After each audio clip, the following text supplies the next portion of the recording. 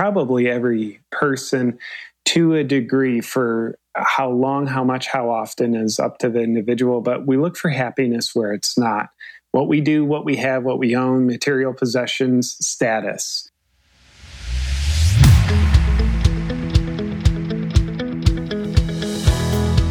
Welcome back to the Impact Entrepreneur Show. I am your host, Mike Flynn, and if you're just joining us, I interview entrepreneurs and leaders who are using their platform to have a game-changing impact in the lives of others.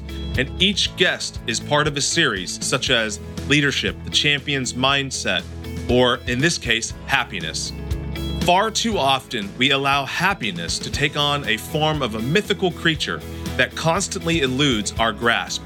Here 1 minute and gone the next. And many in society have taught us to believe that we cannot choose to be happy because happiness is something that can only be earned. In other words, we often think of happiness in this way: I will be happy when I accomplish X, Y, or Z.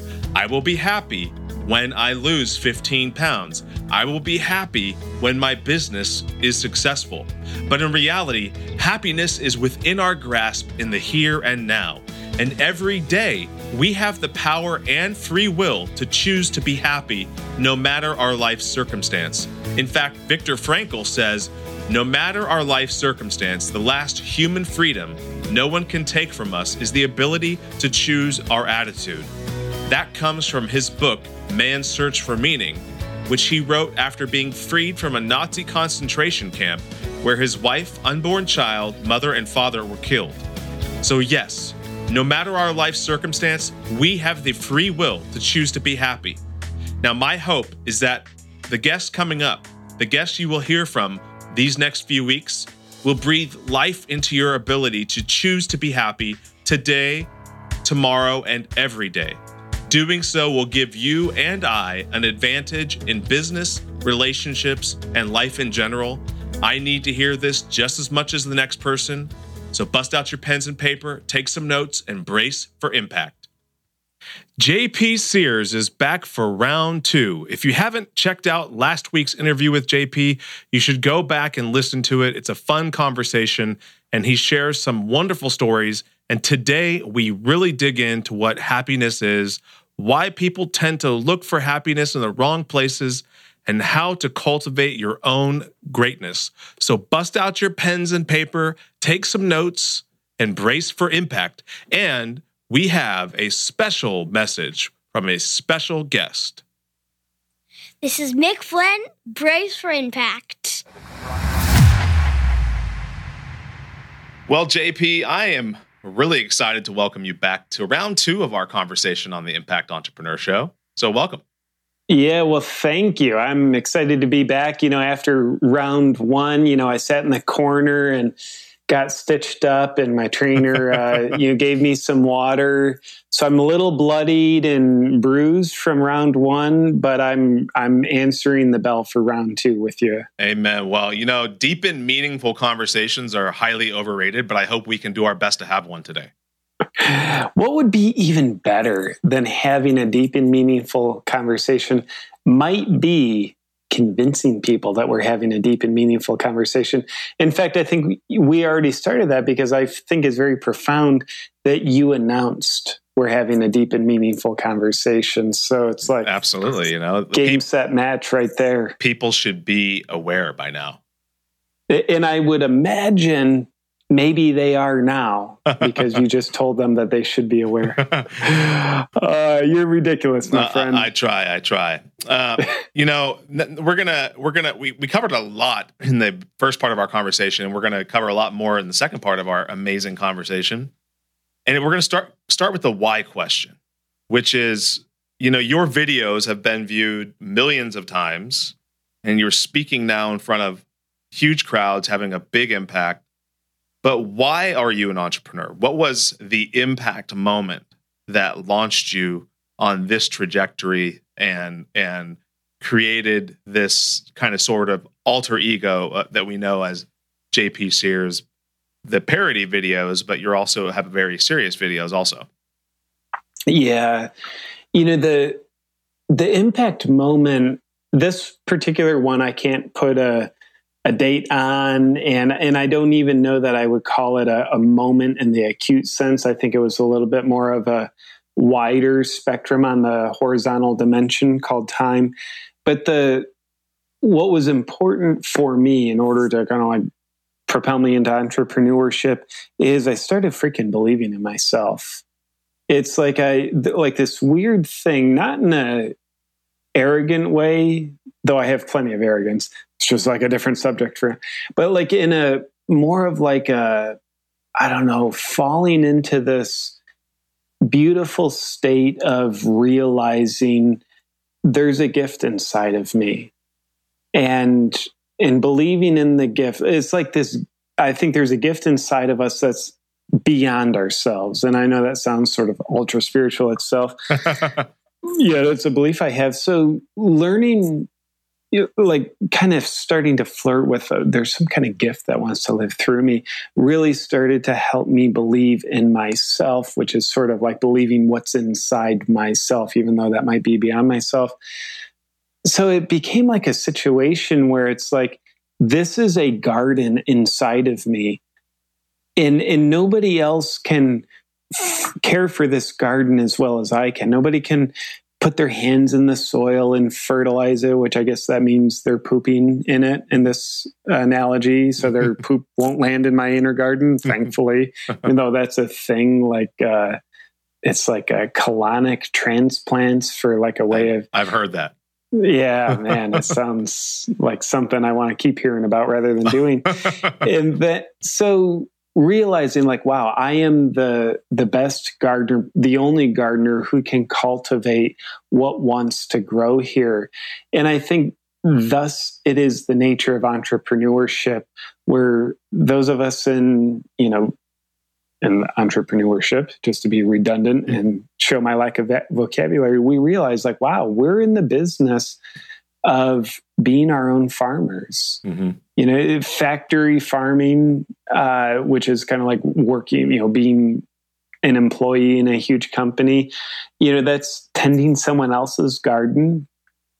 But we have some kind of drive inside of us. I realized I have a drive inside of me, a gift that only I can cultivate. And it's quite a call to adventure, sort of the initiation of my hero's journey to respect that and become committed to it. So, that moment of really believing in myself, I think that moment took 13 years. Wow. It was like a long blink of an eye. Yeah. From the time I was 20 to 33. And I still have strides to go to believe more in myself.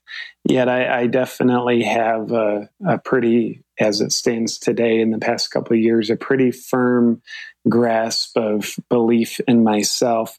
And with that self-belief, I've been able to, do things that are pioneering in my life, create comedy videos, comedy books, comedy stage performances, as well as like authenticity offerings as well.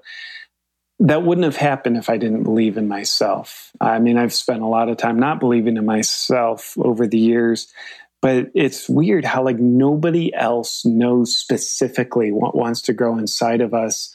So nobody else can believe in us as much as we need, because they don't know what there is exactly inside of us that's hidden, that needs belief in it. And I think belief is like the water and the fertilizer that allows it to grow and then find expression in our lives and businesses. Now, other people believing in us, that's a great support. It really is. Yet that doesn't land directly in our internal garden. It's like other people's beliefs is support for us to believe in ourselves. Mm-hmm. In fact, one of my great mentors, a guy named Paul Chek, this is definitely a pivotal impact moment for me. This would have been in the summer, July 2001. I took my first in-person class with Paul Chek. Seeing the way this guy believed in me was instrumental. There I am, I'm 20 years old, by far the youngest person in the class. by far the most inexperienced person in the class, but he saw how committed I was. Like I could answer questions other people couldn't answer because I was so committed to studying the work that he was teaching at the time. So by the end of it was like a 9-day long course. He said, JP, one day you'll be out teaching with me at my institute in San Diego. And it's like at the time, like, whoa, I believe that you believe that, but I don't believe that. But seeing how he believed in me was very supportive for me to learn how to believe in me. That was a beautiful impact, actually, that he had on me. We talked earlier about greatness and how we're all born with potential and greatness, and it resides in us. And you had that seed that was in you, and you had that moment, that breakthrough moment for yourself with your previous mentor, where you got a little bit cracked and the light went in, and you had a tremendous amount of healing and nourishment. And you even used a word just a moment ago, cultivate, which is amazing. So I believe that there are millions of people who believe in themselves, but they don't know how to cultivate that belief. What would be some ways that you would share with them on how they could go about cultivating that belief and that potential? Do things you've never done before. I think we need to put ourselves in situations where we are required to give ourselves more support and more belief than what we've been able to do. Now, we won't do that unless we have a damn good reason to do that. It's just like the big wave surfer gets on the big wave because it helps him or her, probably mostly hims. I think men are the only ones dumb enough to ride a 30-foot wave. That big wave is a high-pressured enough environment that it gives the surfer a very good reason to become ultra-present. Gets into a flow state, a state that he may not know how to get into without being on the big wave. So we need to create big waves for ourselves. That is, ride a wave we've never ridden before. Do something we've never done. We are incredibly resourceful beings, and we can't mine our deeper, brilliant resources. We can't go deeper into our resourcefulness than what we've been before unless we put ourselves in a situation where more resourcefulness is required. Mm-hmm. And perceptually, at a conscious level, that feels like risk. So we need to go into risky situations. I'm not talking about go down a dark alley in a dangerous neighborhood in the middle of the night. Not that kind of risk, but risk in the sense of putting ourselves out there, taking a step towards growth in our business, in our personal life. Looking at where we're playing it safe. Honestly, looking at the ways we're playing it safe, and seeing how some of our ways of playing it safe are trapping us. Mm-hmm. And then figuring out, how can I take a risk here? Mm. Is it investing more money? Is it putting my freaking heart on the line with a new woman in a relationship? And that's something I'm doing right now. There's a beautiful, beautiful woman in my life. It's pretty new, maybe 6 weeks or so.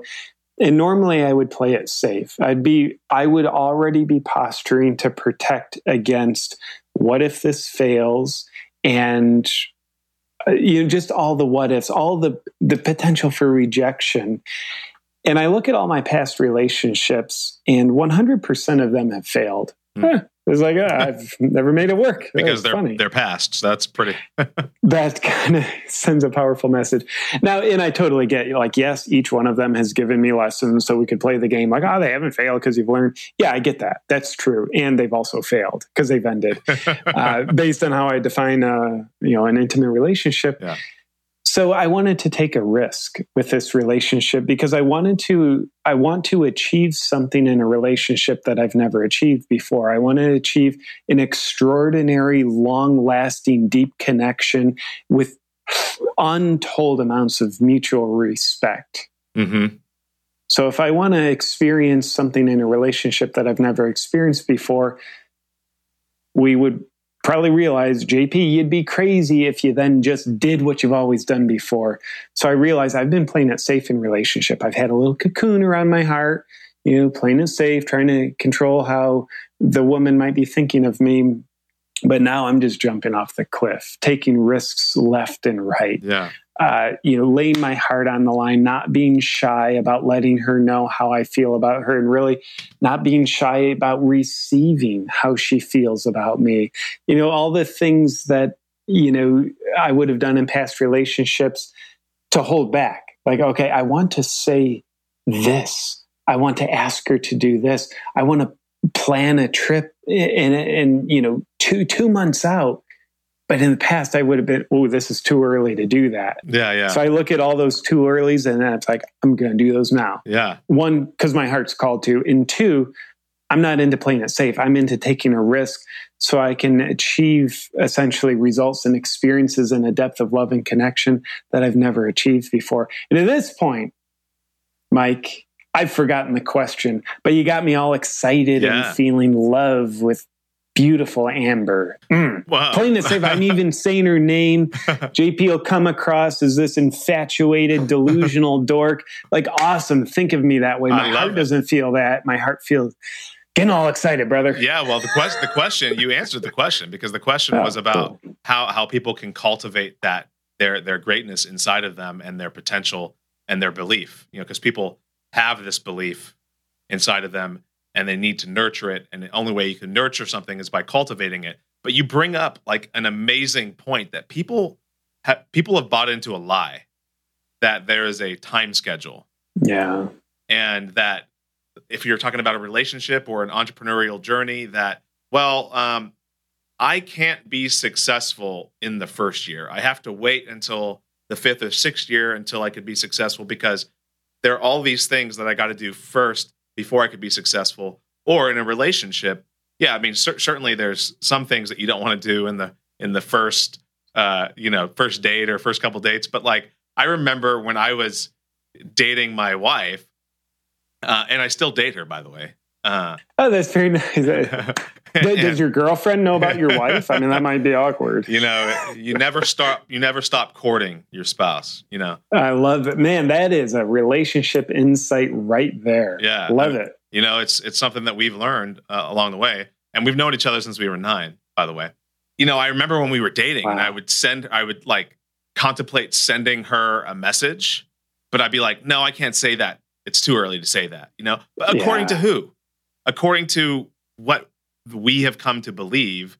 And you know what? So my parents have been married for 30 years, and they didn't know each other for a very long period of time. And the same thing with my closest friends' parents, and before they actually got married. It was a matter of, weeks, if not a few months before they actually got married. And they have these rich, deep marriages. Doesn't mean they haven't had struggles along the way. Sure. But we can't believe, as entrepreneurs or in relationships with anybody, that there is a prescribed, protocol, a period of time, a time schedule that we should follow, because there is no horizontal time schedule for relationships. And I love that. And as I think everybody listening already knows, but I'll say it anyway, like, we're also in a relationship with our business. Yeah. We're in a relationship with a potential intimate partner. So I agree. And I think following the quote unquote protocols that are nothing but self-imposed, like nobody can impose them on us, even if we try. I think we have to accept them as our own before they can be imposed on us. So it's all a inside job. So I think following protocols just means we're playing it safe. And I think it's absolutely okay to play it safe in some areas of our life, like where we don't want to grow. Like, I play it safe with taxes. Like, I don't want to get creative and like take risks there. It's like, okay, dear accountant, like, do your boring job and tell me something that'll irritate me. I'll write a big check and we'll be done with it. I'm okay playing it safe in some areas, but there's other areas where we're just called to adventure. Like, we want to take our business to the next level, relationship to the next level. We want to take our fitness to the next level, or our sports. And yeah, Tony Robbins has a beautiful freaking quote. I don't know if he heard it from someone else. It doesn't even matter. But his quote is, if you want to take the island, burn your freaking boats. So to me, that puts us in a position where we are required to tap into untapped resourcefulness. Like, I don't think we're as powerful as we think we are. I think we're more powerful than we can think. And how do we get to that power? Create a need for it, create a reason for it to come out. So if you want to take the island, like, you show up to the island, look at the boats. Thank you for getting me here. Now I'm going to burn you. Now I am in a high pressure situation where I've got to just juice the resourcefulness from inside of me to figure this thing out.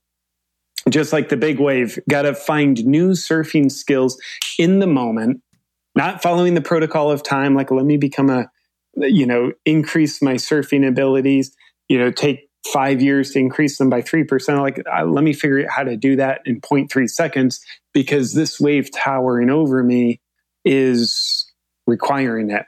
And I think when it comes to the matters of the heart, it works in a quantum way, not a linear way. That's why I love how you're willing to defy the time protocols of a relationship. And I'm so grateful I'm willing to do that now. And when it comes to business, it can grow quantumly. It really can. And I think a lot of times, like, we'll see that when someone's business is taking off exponentially, it's like, well, the first, I think for me, like the first, I might have shared this in segment one. Like, it took me maybe 2 years to get my first 1,500 followers on Facebook, and then just became quantum off that. It just the idea of following time protocols was something apparently just not. I didn't buy into it. And we're in a totally different world today. And incidentally, we're recording this. I am about 20 miles from one of the most world-renowned surfing spots in the world, hence it's world-renowned, called Mavericks. Oh wow, yeah. And those surfers do need to be very present as they're surfing these mountains, these 40, 50, sometimes 60-foot waves that are just bearing down on them. And several episodes ago, like in the 30s, one of my guests was what they call a Titan of Maverick, a guy named Tyler Fox who surfs those waves. And we talked about what it's like to approach those waves and be sitting in the water as he described these rolling mountains coming to you. It's really, really powerful illustration. But when you took to YouTube, okay, this question comes in from a couple of fans of you and our show and close friends of mine, Dr. Nick Hyde and his wife Claire. They run Inside Out Health in Santa Cruz, which I talked about them earlier about the video they did on poop. But how could I forget that? Poop is my favorite subject. They asked this question. I thought it was really good, which is, when you took to YouTube, what were you hoping to accomplish with the comedy side, and has it evolved in the way you envisioned? I love the question. With the comedy addition to YouTube, I had zero expectations around it.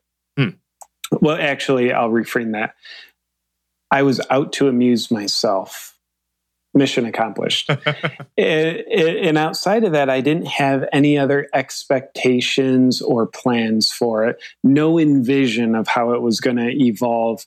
I just planned on doing one comedy video. And then the first step of the evolution was like, let's do another, and then another. It's been beautiful to be surprised with everything that comes up, and also beautiful to be open to the surprises, opportunities, and experiences that it's opened up for me. And I truly feel like the blind man stumbling along, finding my way, because I'm, following my heart. Creativity, I think, is an aspect of our heart. So I'm following my heart rather than just trying to follow my vision of premeditation. So that's how it's been for me. And I think the lack of expectations around what my comedy videos are supposed to be accomplishing is part of what allows me to make comedy videos and make them up to my capacity. I think it's kind of like if a 5-year-old child sits down with, his or her, got to be freaking gender inclusive. 2017, his or her, it's, crayons, and you say, okay, make me a good picture. Like, okay, there's an expectation on the child now. If the child buys into the expectation, then they're going to be trying to meet the approval of that expectation, which means simultaneously, part of that child will have at least a low-grade fear of what will happen if I don't meet the expectation. Ooh. And having a fear-based mindset when we're trying to be creative impairs creativity. It really strangulates the prefrontal cortex and keeps our brain's capacity much more in the reptilian centers. But being free of expectations allows us to more fully energize our prefrontal cortex, the creative centers of our brain, which then I think if we're open-hearted, we can connect to our heart, our inspiration, and have a more brilliant form of creativity. So I have been pleased that I've stumbled into a relationship with my creativity where I didn't have expectations of it in the beginning. Mm-hmm. Now that it's grown and it has momentum, like honestly, now I do have some expectations of it. And now it is a way that I make money. Like in the beginning, if you would have said, okay, JP, do comedy in a way that's going to make you money. It's like, man, that feels like a burden, bro. Stop it. But now that it's like, planting an apple tree. It's like, okay, get food off of that right now. Mm. It's like, well, like pulling at it now will hurt its ability to make fruit in the future. But now that my tree of comedy has grown for a couple years now, and it's got good life in it, having the expectation of eating fruit from it, to me is balanced because it's in its phase of life that it bears fruit. And it's got good sustainability to it. That's powerful. I love that. And I love what you said a moment ago also, which about being open to surprise, because, that's a really important way to live life, to be adaptable, to be open to surprise, to allow yourself to be surprised, because spontaneity and surprise are gifts if you allow them to be in life. The thing about your videos, though, is like they're funny because there's so much truth in them. Like everybody who watches those videos, every 100 million people that have viewed these videos, the reason they watch them is because they identify with them. They identify with how ridiculous we've made ourselves become when it comes to trying to be the right kind of an entrepreneur, and what is an entrepreneur, and what should he or she look like, and car they should drive, and I'll jump ahead to a question because it ties into what I've been pondering a lot about is artificial intelligence. Because you've got Elon Musk talking about artificial intelligence in a technology way, but I was thinking about that concept, and it dawned on me that there's this pervasive type of artificial intelligence that exists today and how we relate to each other, and in particular how entrepreneurs relate to each other and to themselves. And like, for instance, you take a video of yourself in a big house and you rent a Ferrari and you post pictures of yourself next to it all over social media, and then of course you decide to be gluten-free because that's the latest trend, and it just like it spirals out of control. And we need people like you to bring us like immediately back down to the reality that none of that stuff matters. But in your opinion, how did we allow this kind of thing, this spiral to even begin? Yeah, I think looking for happiness where it's not is a huge thing. Artificiality, superficiality, whether it's here's my Ferraris that I own that I don't really own, or maybe I do own them, but I I'm telling you this video is all about happiness, not about the money, but I'm just standing in front of piles of money and $100,000 or $250,000 sports cars. So I'm really talking about money, even though I'm telling you I'm talking about happiness. Yeah, to me, there's so much artificiality, and we, as in like probably every person to a degree, for how long, how much, how often is up to the individual, but we look for happiness where it's not. What we do, what we have, what we own, material possessions, status. And I think it becomes a downward spiral until we break it. The downward spiral is, okay, the more we look for happiness where it's not, the unhappier we get, which then makes us look even harder and deeper for happiness where it's not, because that's the familiar place we look. That's all that we know. So, okay, it's not there. I'm more unhappy. I look deeper. I'm more committed. I need more money. I need more status. And then, there's maybe a breaking point called rock bottom, whether that's a divorce, losing a business, or business is amazing, but now we're incredibly depressed, anxious, suicidal. So that is a really it's a really therapeutic place of hitting rock bottom. Rock bottom to me is a great gift that feels like a curse that says doing what you've been doing isn't going to get you where you actually need and want to go.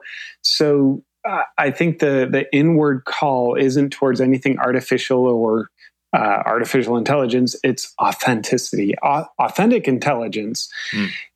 And to me, that's really facilitated when we realize our happiness comes from what we are, not what we do, and not what we have. Mm-hmm. So we've got to this place looking for happiness where it's not. How do we get out of this place? I think looking for happiness where it is, right, which is, like the blind gopher would tell us. I was like, it's always been inside of you. Mm-hmm. It's been so obvious you haven't seen it. That's why we need the blind gopher to tell us. Happiness is found in what I am, not what I have, not what I do. And the thing to me, like about artificial intelligence, and I know that term can mean 1,000 different things to 1,000 different people. The thing that scares me about it is the word artificial. Authenticity is exciting to me. Artificial anything isn't. There's some, and I'm going to pick on an area where probably most of the people listening can relate to. It's like probably you guys all do it, which is, something down to like an email autoresponder that's set up to mimic like you actually sending the email. And it's like, that's artificial. Yeah. It's like, well, okay, what if the other person on the other end then sends up an autoresponder to respond to your autoresponder? So there's this like artificial contrived communication that's happening that doesn't mean crap. Yeah. It's not anything authentic or anything connected to actual people. It's just the going through the motions of this artificial responding. So I realize autoresponders, email communication, and those weird email campaigns, like, yeah, cool. They have their time and place, but I use it just as an analogy of how dramatically empty it can be if we lose ourselves to artificiality. Letting artificial intelligence, autoresponder is a very simple form of it, letting that be something that serves us rather than kind of like us getting into a position of serving it, I think is probably the balance. I think, could it consume us? Yeah, I think it already consumes some people. Yeah, totally. Well, I think that going on the autoresponder example, that kind of technology exists and it's supposed to be there to give us space, right? To do other things. But too often, that 99% of the time, we just fill that free space with more busy, right? Absolutely. And less relating. Absolutely. That's the issue. If you had an autoresponder and the autoresponder was, hey, I'm at at Starbucks, come hang out with me, that would be one thing, Absolutely. But yeah, so we automate our lives so that we don't actually have to live our life. That's pretty interesting. It really is. It really is. in the first segment, you talked about one of your favorite movies briefly, which was Forrest Gump. So I assume you like movies, correct? I do like movies. Yeah, I love movies. I love movies, especially great movies. And the thing I love about great epic movies is that, like your videos, they strike a chord with us. They pierce the veil. They make us emotional, both happy, sad, angry, inspired, and yet we spend 2.5 hours in the movie theater, $20 or more on some soda and popcorn, and then we leave and we do nothing with that inspiration or emotion that we felt. What can we do to, whether it's a movie or watching one of your YouTube videos or going and listening to a inspirational speaker, how can we take that energy that is transferred to us in the form of creativity and act on it? Yeah, that's a great question. One of the things that comes to my mind, and just to warn you, Mike, I'm going to turn the question back on you in a second if I can. I think step number one is make the transpersonal personal. So the lesson, like the archetypal lessons in the movie, appear to not be about us.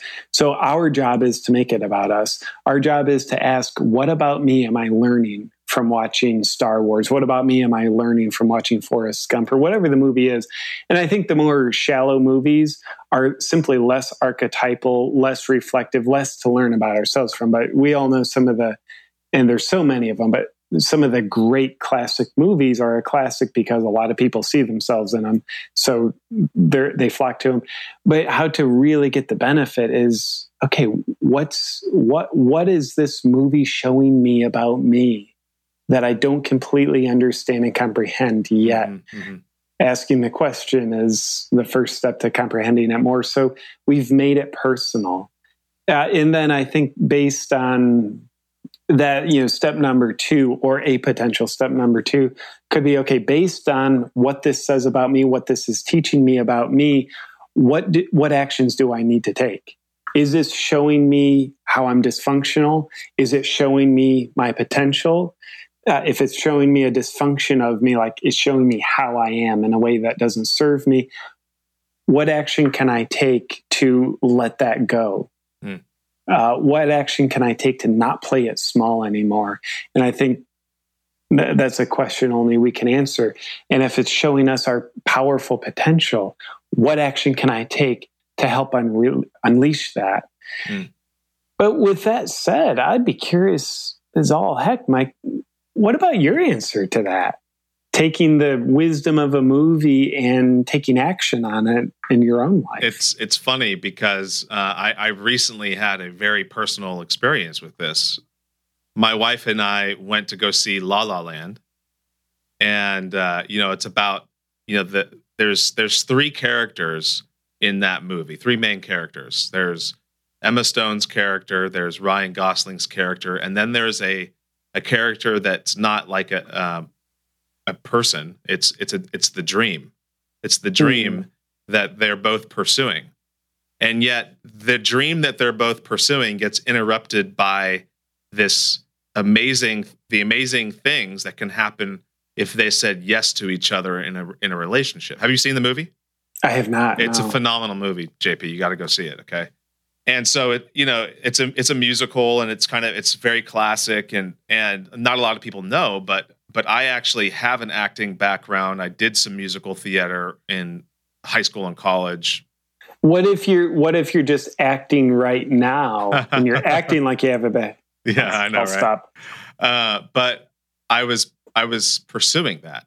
I was getting ready to pursue, getting an agent and doing all of these things. And I had a lot of people that were in the industry that were affirming me, affirming my skills. And then on the other side, I had other people who were well intended and had major influence in my life that discouraged me from doing that out of their own fear, and their own fear became my fear, And so I didn't. I stopped pursuing it, and this movie just really struck me, and my wife and I went out to have a glass of wine after, and we were talking about it because she could tell I was emotional because she knows my whole story, obviously, hopefully. Should pay attention a little bit. And it was an emotional thing, but it was a great conversation after it because, like you said, it's what you do with the answer that shows itself to you, right? Like, yes, I gave in potentially to some pressure. Maybe I would have starved, who knows? But I changed my path, right? And so now it's what I do with my path and that potential, because it's still there. And it's one of the reasons why I do this podcast. There's still great things, even though I made a different decision, there's still great things that can come from it, right? So greatness isn't suddenly gone. It's not like over here in this alternate universe that could have existed. It's still out in front of me. It's what I make of it, right? There's all these potential things. Like if I had said yes to the pursuit of an acting career, maybe my wife and I would not be married. And so I said no to a good thing so I could reserve the capacity to say yes to a great thing. Yeah. And so I don't know where that's all leading, but I know that it's leading somewhere, and I'm cultivating it, and I'm thinking about it, and I'm letting it marinate. And there will be things that will come from it. I'm not planning on, picking up and trying to start acting again. But there are things that I've learned along the way in the last 20 years that I can marry that my love of acting and film and all that stuff with my experience as a business owner, as an entrepreneur, and as a leader. And I can take all of those things and I can marry them together and make something even greater. If I do it, if I take that risk, that next best step to do it. If I don't, if I just have this great thought, then it's just a great thought. I love that. Taking this step. I love that. And I also really enjoy hearing how you don't victimize yourself. It's hard. It's hard sometimes though. Sometimes in all honesty, sometimes this is a constant conversation I have with my wife, what if I had done this thing, and sometimes I do victimize myself, but she's, knocks me out of it. Thankfully, little therapeutic spousal abuse. But to me is still the beautiful part about what you just said there is sometimes you victimize yourself, which is a hell of a lot less than all the time. Mm-hmm. So to me, there's catabolic, anabolic cycles, or it might be catabolic to be victimizing yourself some of the time, but also there's a lot of room for that anabolic phase of, okay, this greatness that wasn't, part of me was delusional enough to believe it was supposed to go to acting. Evidence that it wasn't supposed to is you haven't done it. Mm-hmm. Not yet. Could be in the future. So to direct that greatness in an anabolic direction, if you will, is something that sounds like you're willing to do, but in a place of just pure victimization 24/7, all of that greatness wants to be contained. Yeah. Because the worst enemy of a victim is power. Mm-hmm. Don't you dare empower me, human heart of mine, because I get the illusion of power being here in the polarity of powerlessness. So my true power, my true greatness inside, I need to hide it and pretend like it's not there. Because if it was here, if I allowed it, I couldn't be a victim anymore. Yeah, no, I'm all about being a victor and not being a victim. Ooh, I like that. Yeah. Victor or victim. And I think about Viktor Frankl, who wrote the book Man's Search for Meaning, and his whole family was murdered, and then he was stuck in a concentration camp for 2 years, and then he wrote that book 9 months later, Man's Search for Meaning, in which he said, the one last human freedom, no matter what my life circumstance, the one last human freedom that no one can take from me is the ability for me to choose my attitude. And that is a victorious belief, Yeah.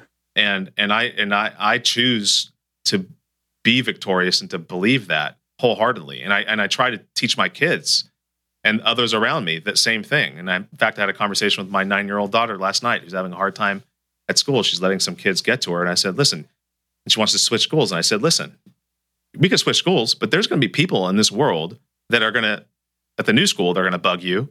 And then when you're an adult, they're going to bug you there. But only if you let them. Yeah. And it's easier said than it is done. But I told her the Viktor Frankl story, and it really resonated with her, and with you too, of course. And that's true. And I agree, it resonated with your daughter too. But yeah, and that's a beautiful, beautiful story with your daughter. And I think the 9-year-old aspect of that story, your daughter, what that reminds me of is, my parts inside that are still that innocent mindset that, aren't fully integrated into the resourcefulness of being able to choose my attitude, which is personal empowerment in any given situation. Some parts of me are probably well developed with that. But the beautiful teacher called your daughter, I think, really helps teach us wow, and we have parts of us like that too. And it's a struggle for her because she's learning it for the first time, which teaches us, it's okay for it to be a struggle for us too. Mm-hmm. Yeah, absolutely. We're coming up on the end of the road here for our conversation, and I hope you and I can continue it offline. But I have a few closing questions for you. One of which is, what were you going to say? You were going to say something. Oh, you said closing or clothing? Closing. Oh, cool. Awesome. I was going to say clothing. I'm not clothing too questions. Fashionable. If someone were to write a biography about you, what would be the most surprising thing readers would learn? Wow. It's a good question. I think it would be that my biography was written by the man who would later go on to kill me. I think that would be a very interesting, surprising twist to the biography. That would be very interesting. If there's one thing that you want people to remember from our conversations that we had, what would it be? Bet on your authenticity and risk discovering it. I love it. I love it. Well, JP Sears, this is the last question. It's a big one. Okay. How will you measure your life? Definitely with a metric system. I think the American way of doing it is just too limiting. It doesn't let us be connected to the world. Of course, in a very non-quantifiable unit of measurement, and I would say that's with connection. To me, connection is the currency that carries the most value. And because it carries the most value, it can't be measured. They haven't invented ways to measure it because it's too valuable.